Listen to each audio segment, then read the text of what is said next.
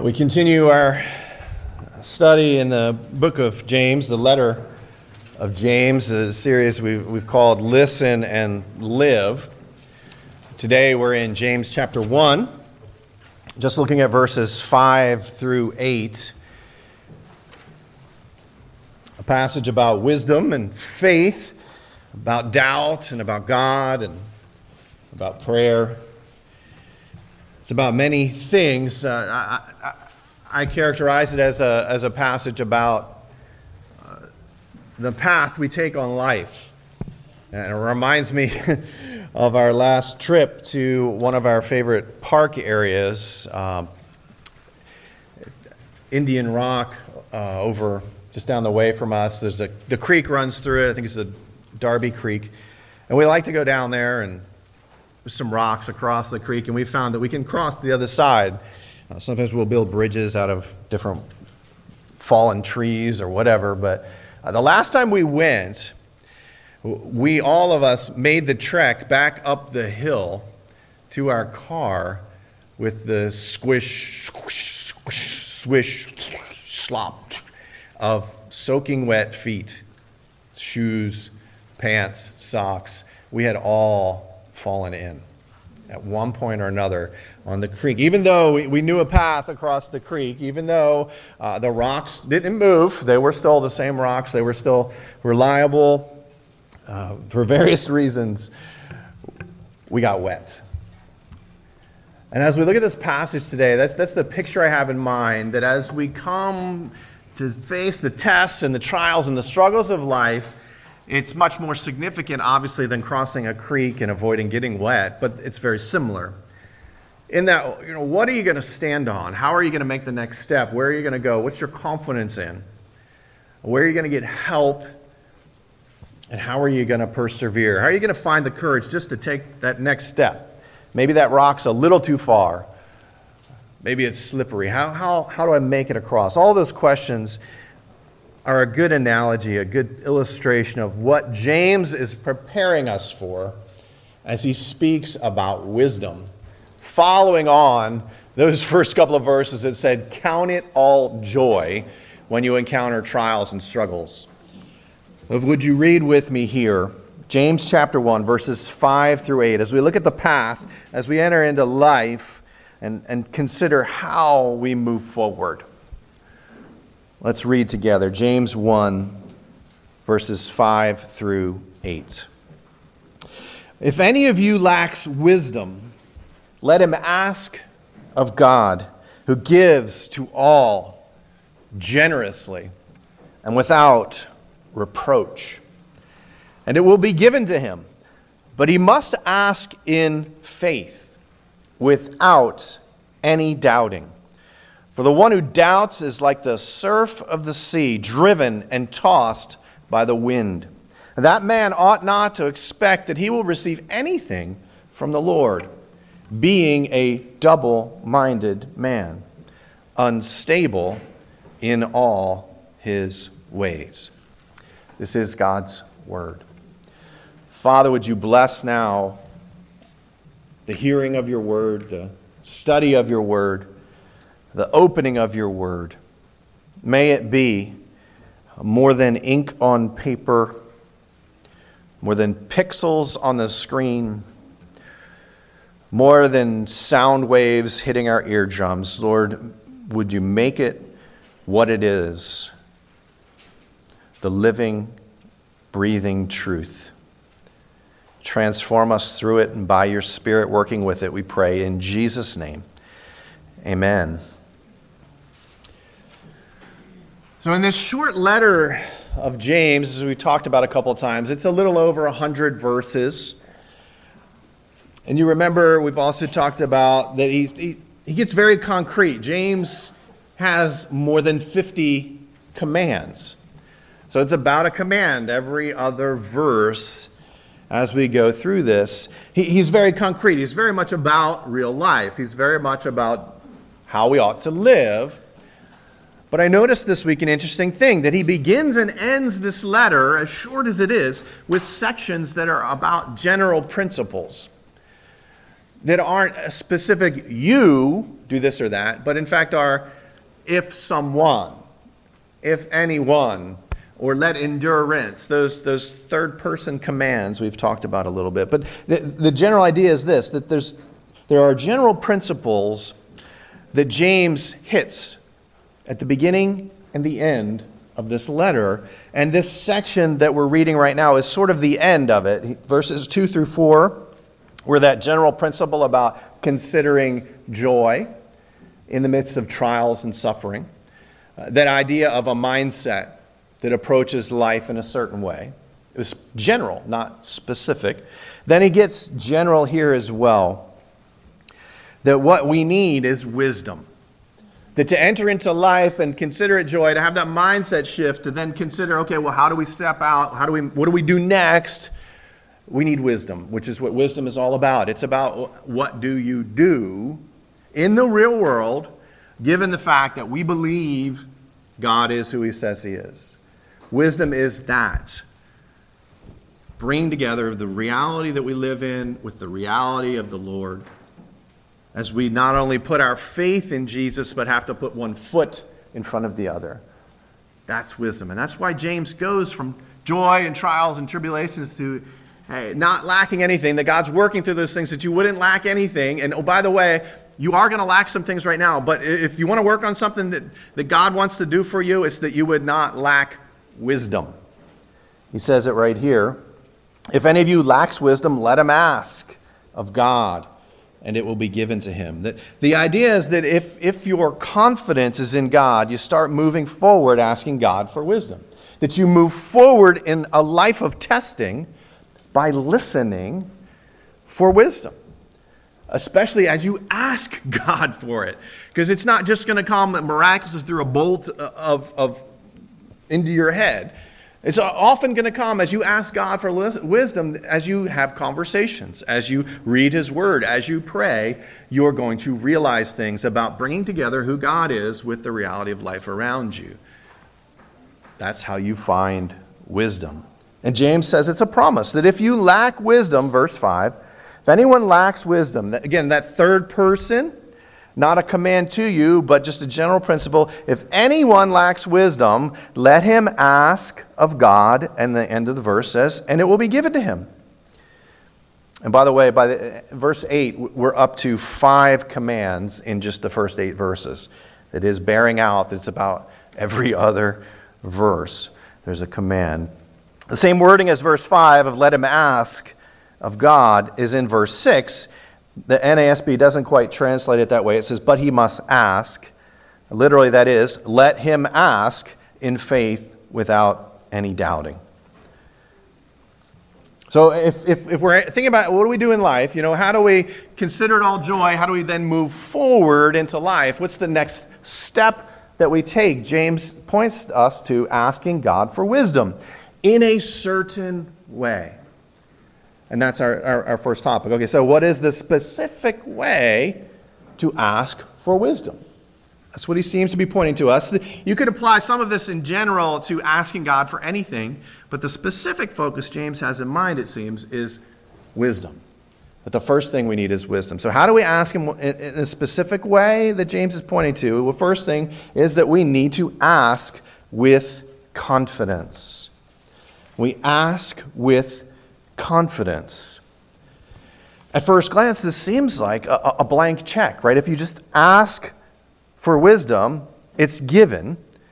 But James does add that limit, right? He says he must ask in faith without any doubting. We'll talk more about what that means in a moment. But this question of is there more than just faith that we need to have? Is it just all we have to do is have more than a little faith? Because Jesus says that again and again in the Gospels, right? He took the disciples to task. He kind of chided them several times. At least 1, 2, 3, 4, at least 5 times. He said things like, oh, you of little faith. He says at one time in Mark 9 or Matthew 9, I can't remember now, it's not in front of me, but he said, how long do I have to put up with you, oh, you of little faith? There's a a frustration Jesus expresses to his disciples. This is something about their faith. And he says as well, Matthew 21:21, I say to you, truly, truly, I say to you, if you have faith and do not doubt, you will not only do what was done to the fig tree. Remember, he withered it with a word. He said, you'll not only do that, what was done to the fig tree, but even if you say to this mountain, be taken up and cast into the sea, it will happen. Those are big, big things, literally big things, but those are big asks of God. And Jesus is saying, you just need faith. Is that what he's saying? He's saying basically that this is a blank check signed by Jesus on God's infinite bank account, and you can put in whatever amount you want. I hope you ask that question and don't just accept one person's version of that answer or another, because there is a good answer. And in fact, as we look at things like that sound really, really, really good, especially those things that really appeal to us, we ought to say, is this really what he's saying? Am I understanding it correctly? And likewise, if it's something we really don't like, we want to make sure, is that what he's really saying? Because if we don't have that kind of conviction, we're actually going to be the double-minded person that James is talking about. So you have to have the confidence one way or the other. How do you answer this question? Well, you answer it actually, essentially, is there anything more than faith required? Is that all that is required? And he says, actually, James clears it up. If you just flip over to James chapter 4, actually, for me, it's 2 pages. Just a couple pages, James chapter 4. In a discussion about conflict and desires and hearts and those kind of things going on, James 4, 1 through 6, James says there are limits, actually. James says that faith that we have is a faith with limits. And the question is not, are there? It's, what are those limits? He says in verse 2 of James 4, you don't have because you do not ask. Oh, great, yes, all you have to do is ask. But he doesn't stop there. He says in verse 3, James 4, you ask and do not receive because you ask with wrong motives. Do you see what he's saying there? And literally the sense is, you are ongoing asking and ongoing not receiving because you are ongoing asking badly. And that's not a far off translation. That's an interpretation of the word motives there. It's actually literally, you're asking badly. It could be you're asking in a way that's physically harmful. Sometimes the word is used that way. Or it could be you're asking in a morally wrong way. That it's a matter of right and wrong, and you're asking wrong. Well, how do you know if you're asking badly? Look at verse 3 again. You keep asking and keep not receiving because you keep asking. And the sense of that asking is reflexive grammatically. It means it's asking for yourself, asking with reference to yourself, badly, and then back to the NASB text here, that you may spend it on your pleasures, that you may devour what it is you're asking for yourself. And that word for spend is actually, it has that sense of devouring like a wild animal, consuming something mindlessly. The word for pleasures, spending it on your pleasures, that word for pleasures is in the Greek, edone, where we get our word hedonism. It is that sense of pleasure for the world and for things of this life that Jesus talks about in Luke 8:14, where he uses the same word to describe one of the things that chokes the life out of our faith. For the seeds scattered on the ground among the thorns, one of the thorns that comes and chokes life is pleasures, along with worries and riches. It's the pleasures of this life, he says, that inhibit growth, that there's no fruit to maturity. It is the selfish pleasure that Titus 3:3 talks about, that is a part of our old way of life, our former way of living before Jesus entered into our life and the Spirit came into our hearts. So there are limits to the faith. I hear people talk about this with the name it, claim it idea, that all you have to do is believe hard enough. And it seems like the sense is all you have to do is believe that the outcome is certain and you will receive it. That is not biblical. There's a limit, James says, Jesus says. You can't just ask for anything and expect to receive it. In fact, he says, you ought not to expect you're going to receive anything at all if you ask wrongly. The limit is not your faith. The limit is not, oh, you don't have enough. If you just cross the faith level, if you fill yourself up with a little more faith, then you'll get it. That's not what he's saying. He's saying that you need to understand the limit, and you need to consider your motives, your heart. What are you asking for, and why? Why am I asking for this?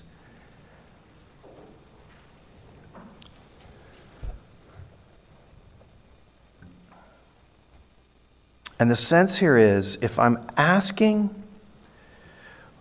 for myself, certainly if I'm seeking my own satisfaction, my own comfort and pleasure, my own enjoyment, which every prayer is tainted by that somewhat, right? But if God is not really factoring much into the asking, and if other people are not really factoring much into it, and if God's word is not factoring much into it, if all of that's what's going on here, is this selfishness and self-centeredness of our asking would limit our receiving. It's at that point that now we're ready to talk about what he means by doubting. Because the idea of faith without any doubting, asking without any doubting, is another angle on saying that there are limits. And what he means is that you have to ask with a full commitment to the Lord. It's, in a sense, the complement of self-centered asking is to say that you're asking with a full commitment to the Lord. He says it this way in verse 6. He must ask in faith without any doubting. We need to understand what the faith is, and we need to understand what doubting means. The faith I'm not going to spend much time on because we did last week. It's essentially, you look through the letter here, and he's assuming he's speaking to Christians whose faith is in Jesus, whose life says that they are one of God's people, and who are looking for and putting their confidence in Jesus. In other words, the faith in view is one that receives and rests in Jesus as he is offered in the gospel. That's the faith. It's not faith in yourself. It's not faith in your faith. It's not confidence in your confidence. It's none of those things that... it's not Mary Poppins. It's the other one. Sound of Music, yeah. When she sings that song, I have confidence in confidence alone, right? Sorry. On a couple levels for that one. That's what a lot of, when we say name it and claim it, that's what people are talking about. I believe it, and that's all that matters. I believe it confidently, and I know I will receive it. And if you're saying, I believe I'll get that Cadillac, no. If you're saying, I believe I will get $1 million by playing the lottery, no. And if you do, it wasn't from God.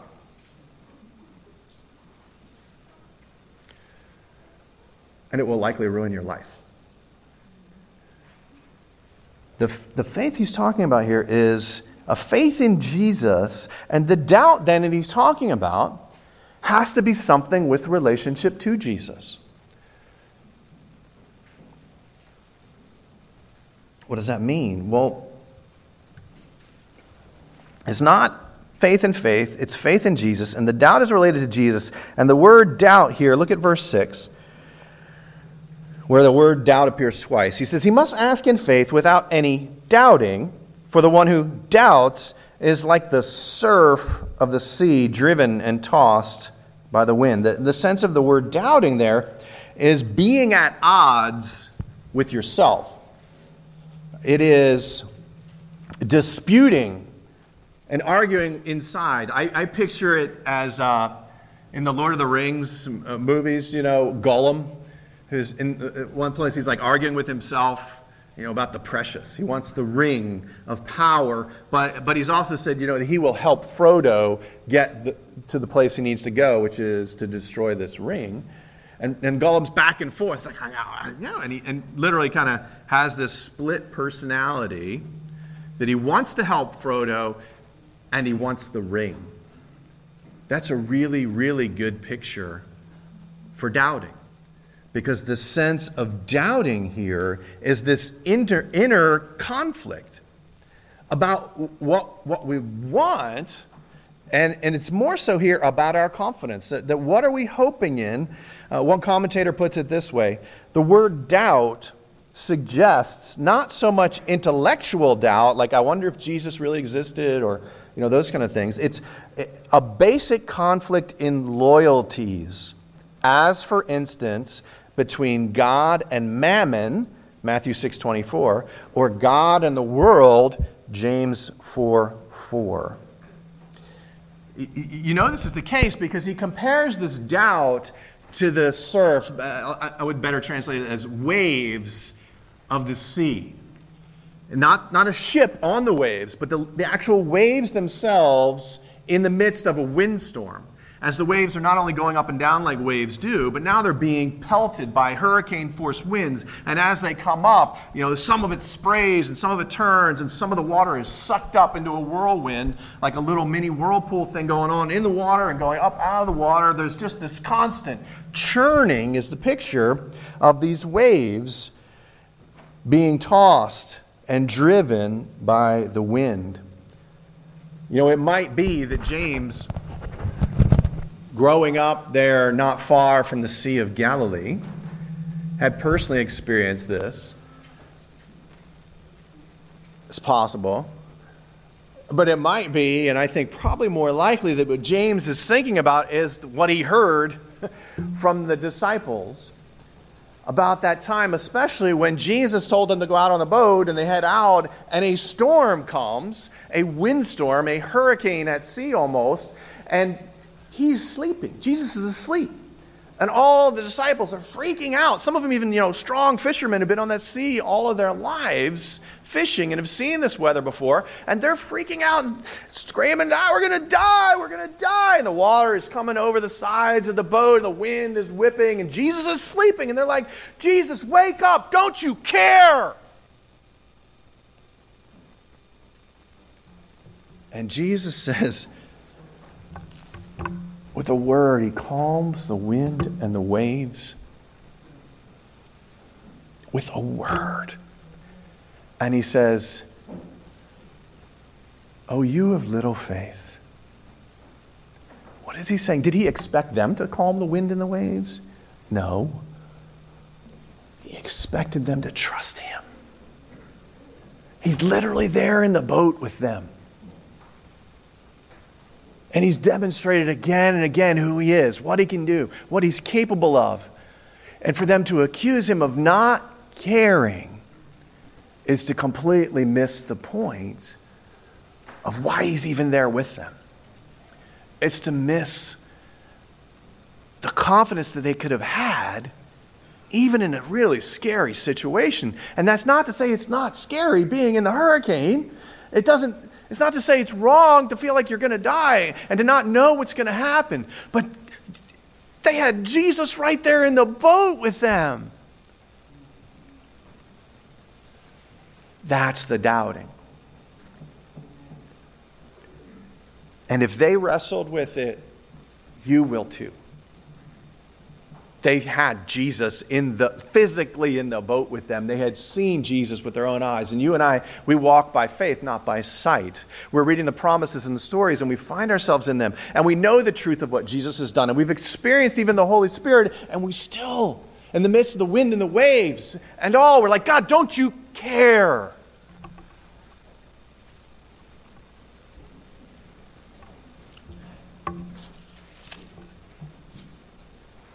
That's doubt. It's not so much this intellectual thing. It's to say, even, you know what? It's not even to ask the question, which the Psalms do. The Psalms wrestle. How long, O Lord, are you going to let this happen? What's going on is to say, I've already concluded, or mostly concluded, God, you don't care. Because if you did, you would not, or you would. Which is to say, in other words, at the same time that you're mad at God, that He could have done something, you're saying you've already concluded the right way it should have been. You are putting, as C.S. Lewis called it, God in the dock. You're making God the witness, the defendant, when you are called to be the witness for what God has done. And hence, in verse 7 and 8, he says, that man ought not to expect he'll receive anything from the Lord. He's double-minded and unstable. The word double-minded there is literally double-souled in the Greek. It has the sense of this deep and profound lack of stability that infects every part of the true doubter's life. And hence that makes them what? Unstable in all his ways. If you're really confident in yourself and you know God is wrong, you're living without God and you're going your own way and you're just going to have problems all over your life. It's like trying to cross the creek, and instead of going on the solid rocks to maybe say, I can just cross on these floating pieces of wood that I'm not even sure of, but hey, they look good to me. Or to say, you know what, I'll cross on the lily pads. Or I can make the jump across the 20-foot creek on my own because I believe it. That's the kind of instability that marks our lives, and we wind up soaking wet. Right? This is not, you're not a person who doubts. If you're standing there on the rock and you know that next rock could hold you up, and you're just, I'm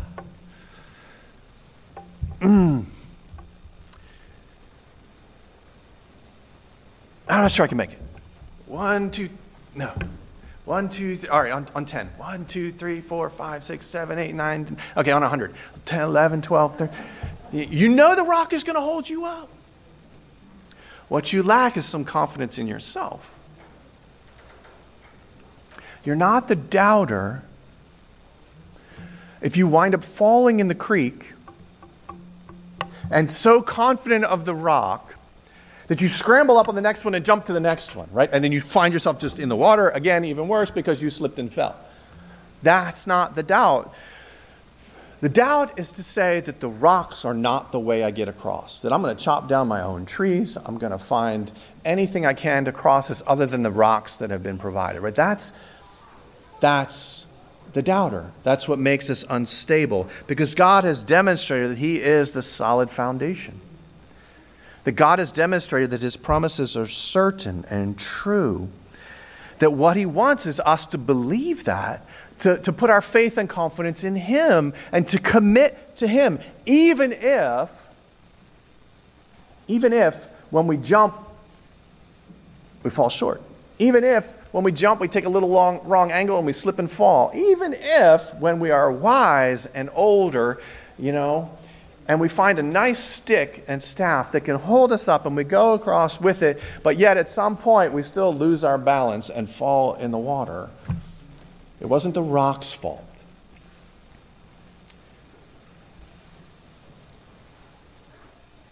What God wants And what the sense of this doubting is a lack of commitment to God. He wants loyalty. And we ask with confidence when we have a faith with limits and a faith with a loyalty. And so as we think about that, we need to be connected to Jesus. We have to have a faith in Jesus before we ask about anything to God. That is the way we can approach Him. We also have to have a commitment. So we put our faith in Jesus and we've said basically there is nothing else. That's one of the reasons why we do member interviews. It's one of the reasons why we do what we call fencing the table at the Lord's Supper. We say this is for people who have committed to Jesus, who believe not that they're perfect, not that they have arrived, but that Jesus has provided all that they need, who are living repentantly with confidence in Jesus, not self-righteously confident in themselves. This commitment to Jesus, connected to Him. And James will talk about adultery in chapter 4. If you love the world while you're trying to love God, Jesus called it, loving God and mammon. Those things are in there. We'll deal with that more in the future. So all of that to say, this is how we ask with confidence. But in a sense, well, how do you even do that? Right? So the second part that we briefly just hit as a reminder, and we'll unpack these things way more in the future, I want to just remind you of where you get that confidence. It's not something that you build up in yourself. It is something that comes from God. So if you want to ask with confidence, you have to have this faith with limits and faith with the loyalty, but you have to be basing your confidence on God's character. We have to ask as we move forward for things that are based on God's character. With this confidence comes from God's character. James packs a lot in verse 5. Just look at it real quickly. If any of you lacks wisdom, he says, let him ask of God who gives to all generously and without reproach, and it will be given to him. So 3 things there. 1, he's the giving God. This is the God who gives. You ask based on God's character. He is the giving God. Grammatically, that's what it's more like, which contrasts with what? The doubting person. The giving God. Direct conflict. God gives life and breath to all things, to all people, Acts 17:25. He gives the resources and power and abilities to generate wealth and to have something to even give to him. That comes from him. Deuteronomy 8:18, 1 Chronicles 29:14, 1 Timothy 6:17. When Paul says in 1 Corinthians 4:7, what do you have that you did not receive? Just think about your life. You were born. Did you choose where you were born? Did you choose your parents? Did you choose any of that kind of stuff? You've received it. It is the God, James says in 1:17 and 18, who gives every good and perfect gift. It comes down from the Father of lights, with whom there is no shifting and no turning, including God giving the new birth through Jesus, because God so loved the world that he gave his one and only Son, that whoever believed in him should not perish, but have eternal life. This is the giving God. That's his nature. That's how we can ask with confidence. And that's why there has to be these limits and why we have to be loyal to him, because there's no one else who gives like that. In fact, that's the second point, right? He's not only the giving God, he's the generous God in the sense of the word there. He gives to all generously. The word generous there has this sense of straightforward or sincerely or simply. He gives without reservation. He doesn't give as we all do, right? Which is, I will give you something and then I, of course, expect something in return. I will scratch your back, you scratch my back. That's not how God gives. He says wisdom is more precious than gold or silver, and he says just ask for it. Right? We read in the service there, the Old Testament reading was when God said to Solomon, ask me for what you want. And Solomon said, in humility, this is such a large people. Who am I to lead them? Give me wisdom. And what does God say? Great. Great. You got wisdom. Have a nice day. Or as we say around here, what? Have a good one. God says, okay, because you asked for that. And I think there's kind of a double-layered thing going on there, because it is through wisdom that you then know how to lead well and you can accumulate wealth and all those kind of things. That they're kind of related to each other. But God makes it explicit. He says, not only because you asked for wisdom, you didn't ask for the death of your enemies, you didn't ask for riches, you didn't ask for any of those things. I'm going to give you all of those things. There's a sense in where if you don't have wisdom, you can't get those other things. And if you do have wisdom, they are the gateway to so much else. That's why James starts with wisdom after saying, count it all joy when you face counters and trials and all those kind of things. The next question is, well, how do I do that? And he says, well, you ask for wisdom. And then God's going to give you the rest of the stuff. If you step forward knowing God, who He is, His character, and you say, what do I do? How do I move forward? Trusting in Him. God's giving is generous. It's simple. It's not expecting something in return. He's the giving God. He's a generous God. And He is the gracious God. And this is the key to all of them. It's the key to everything. He is the gracious God. He gives without reproach. Think about that. He gives without reproach. That means He gives without a guilt trip. He gives without an I told you so. He gives without an eye roll or a sigh. He gives without reluctance. He doesn't go, are you serious? Didn't I just give you $20? What did you do with that money I gave to you yesterday? And what did you give the money I gave you last year?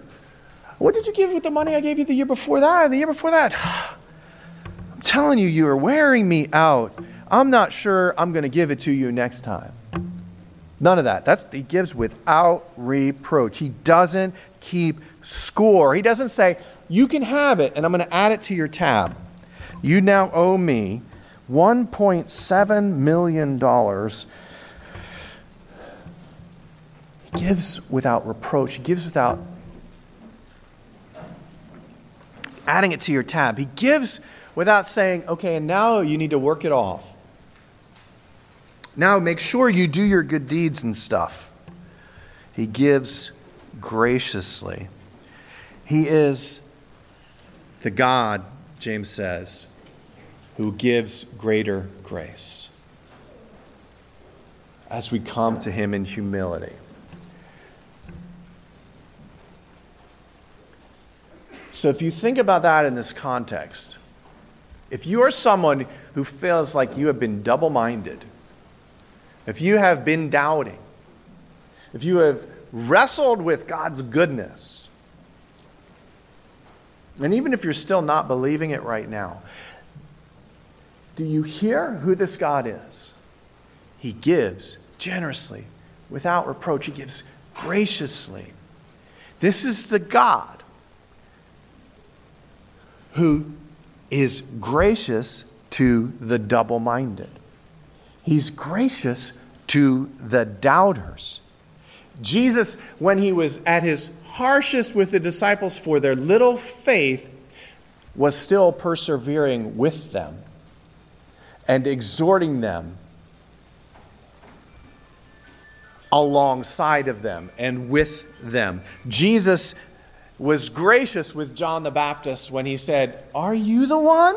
After Jesus had been ministering for a long time, and John says, "Are you the one?" Matthew 11, 1-12. Jesus was gracious with the father who had the boy who had seizures that would throw him down on the ground, and the boy was even in the moment under a seizure in a fire, and Jesus was talking with the man, the boy's father, and the man says, Lord, I believe, help my unbelief. And Jesus didn't say, well, go straighten it out, get it right. He says to the demon, get out. Jesus was gracious to those who doubt, including, that guy whose last name was Doubt. Wasn't that a coincidence? Doubting Thomas. I guess it's his first name. Doubting Thomas. Isn't that amazing that his first name was Doubting? That's not really his first name. But we call him Doubting Thomas, right? When was the last time you referred to Thomas, you didn't call him Doubting Thomas? Jesus was gracious to him. Thomas is like, I'm not going to believe unless I see it with my own eyes, unless I stick my hands in the wounds and everything. And Jesus shows up and he says, I'm here, Thomas. Come here. Put your fingers in my side. I'm here. See the wounds.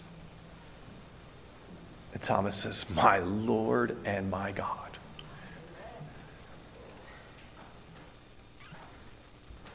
That's the solution to doubting. To say, Jesus, you are my Lord and my God. I am sorry I doubted you. I repent. Help my unbelief. Admit you need help.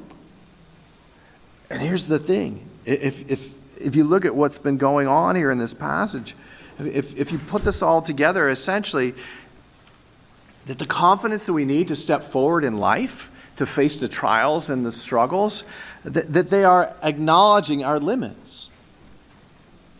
Right? That we're not just going to get whatever we want, but to say, you know what, I'm committed to you, Jesus, and I am going to walk through this with you. Some people abuse the story and example of Job and would have you believe that you ought to respond to every trial that comes your way and just say, well, the Lord gives, the Lord takes away.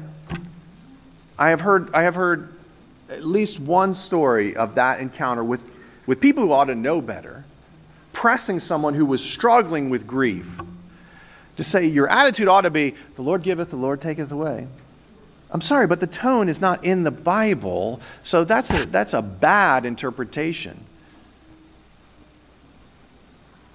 Job was suffering. The experience of Job and the example of it is this commitment to say, I don't understand what's going on. I'm angry with God. I'm wrestling with you, God. Yet, though he slay me, I will not leave him. And not in the boastful way of Peter, who then fell away. And even if you fall away there, you can still be restored and reconciled. Is that not the beauty of this God who gives generously, graciously to us? The one who brings us into a connection with him. Right? That the faith we need is a faith in Jesus, this connection with Jesus that would unite us with God in a way that can't be separated. That no one can snatch us out of the Father's hand because we're in Jesus. This way that with a commitment to him, we press forward in a community together. The only way we can have a community that lives together and encourages one another is if we're all committed to Jesus and connected to Jesus. That then together we can find the courage to step forward. As I have talked to the people who have been struggling through the valley of the shadow of death this week, I have heard consistently this courage. It's maybe the best way to put it, really. That it can say, I don't understand this. This is never what I would have chosen. But then they see God's provision. And how he meets them right there. Or how they know he will. Because God's people are praying. Or how the family comes around each other and points to Jesus. This connection to Jesus, commitment to him, community together, this is where we'll find the courage. You do realize that's the solution too, to the division that's in our world around us. It's the solution to being unified in a church, in a community, is this sort of humble humble courage that puts our confidence in Jesus, recognize our own limits, that we can move forward together because we are looking at God's character and who he is, and our confidence is in him. Sometimes we'll be standing there and we know that rock's going to hold us up. And other people will be like, you can make it, you can make it, you can make it. Come on. But you know what ultimately gets us across the best? Is if someone will come alongside of us and say, I'm going to go with you. Or someone more balanced than me picks them up and carries them and jumps across. That's Jesus, and it's his people. It's you. Maybe you need to be carried. Maybe you need someone to come alongside of you. Reach out, as hard as that is. Be open to those times God is bringing someone. Maybe you could be that someone. Maybe you come alongside and you walk through. Maybe that's something that God is putting in your heart right now, and maybe there isn't a relationship that's suitable for that. Pray and keep your eyes open, because he will provide it as he provides wisdom, that you would see the real life around you in light of the real and living God. Would you pray with me? Lord Jesus, we draw near to you because you have drawn near to us. Give us courage. Lord, our faith is in you. And if it's in anything else, would you take it away? As hard as that is, Lord, that's so scary even to say that. I want to take it back. Because there's so much that has our attention. Our reputation, our bank accounts, our jobs, our relationships. Lord, give us the grace. Give us wisdom.